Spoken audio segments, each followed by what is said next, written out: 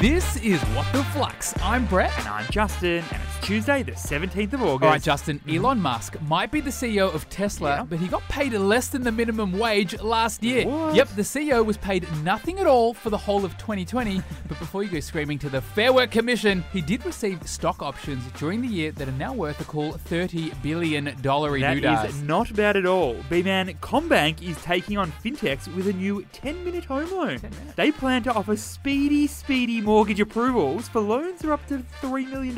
What a world we live in right now. 3 flashy stories today, Justin. Let's do it. For our first, Bendigo and Adelaide Bank are so cashed up, they're buying Neobank Up. Another day, another acquisition, B-Man. What is the story here? All right, so Bendigo Bank and Adelaide Bank, they merged together back in 2007 to form Bendigo and Adelaide Bank. And it's been a pretty strong performer in the banking space ever since. They've got over 1.9 million customers across Australia. Okay, B-Man, listen to this though. Their cash profits this year surged 51% to over $450 million.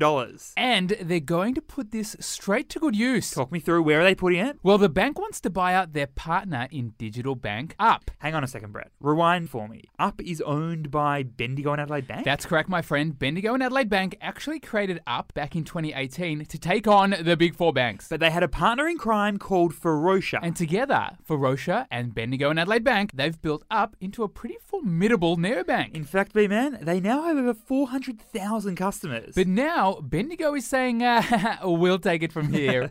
And now they're paying $116 million to buy Ferocia and its shares in Up. So what's the key learning here? In simple terms, cash profits is the cash a company has after all its expenses are deducted from its revenue. And when companies are cashed up, it gives them a whole lot of options. Like a merger or acquisition. Or for instance, when CommBank announced earlier this month that they were launching a buyback to return cash to their investors. Or it can just be a good way to prepare a company for tough economic times. But in the case of Bendigo and Adelaide Bank, they're using the extra cash for a strategic buyout. In other words, Bendigo wants to grow their digital strategy. And owning 100% of Up could be the perfect way to, again, attack the big four. For our second story, surely not again, but JB Hi-Fi's profits have jumped 67% to over $500 million off the back of even more high demand for consumer goods.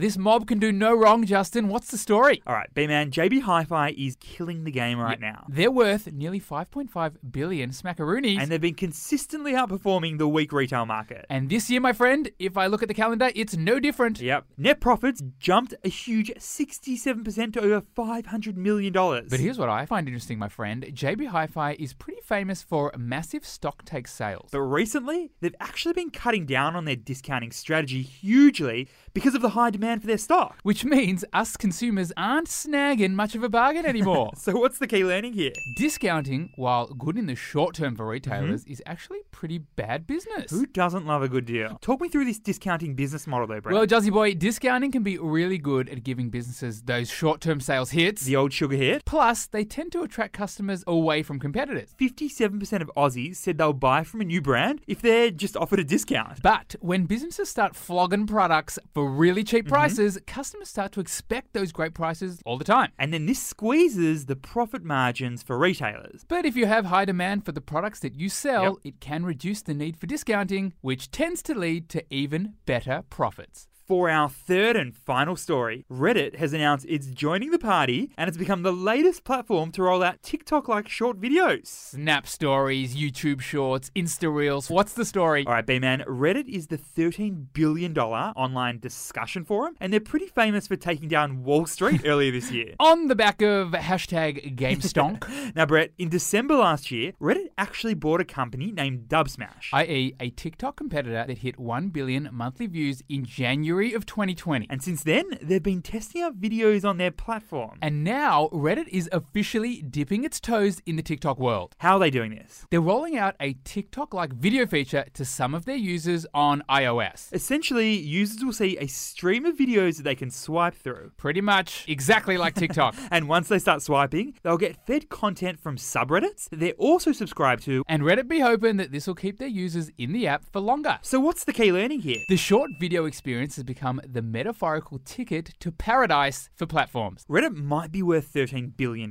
but it still isn't as significant as its peers. Well, it has around 52 million users. But Twitter, which is its main competitor, has over 200 million users. Reddit plans to go public pretty soon, so it's been working on its product and their numbers to be even more attractive. Cue the short videos everywhere I look. We've pretty much seen every other platform have a crack at TikTok's super short videos. And Reddit, the discussion-only text-based platform which hardly even embraces pictures, has made a play at short videos. Why not? Flux fam, completely thrilled to let you know that the Flux Weekly newsletter is now the Flux Daily newsletter. It'll hit your inbox every single day so you can be smarter than your boss in under 3 minutes. Who doesn't want to be smarter than their boss? I can't work that out. Head to flux.finance/newsletter to sign up. Thanks for listening, and we'll see you tomorrow.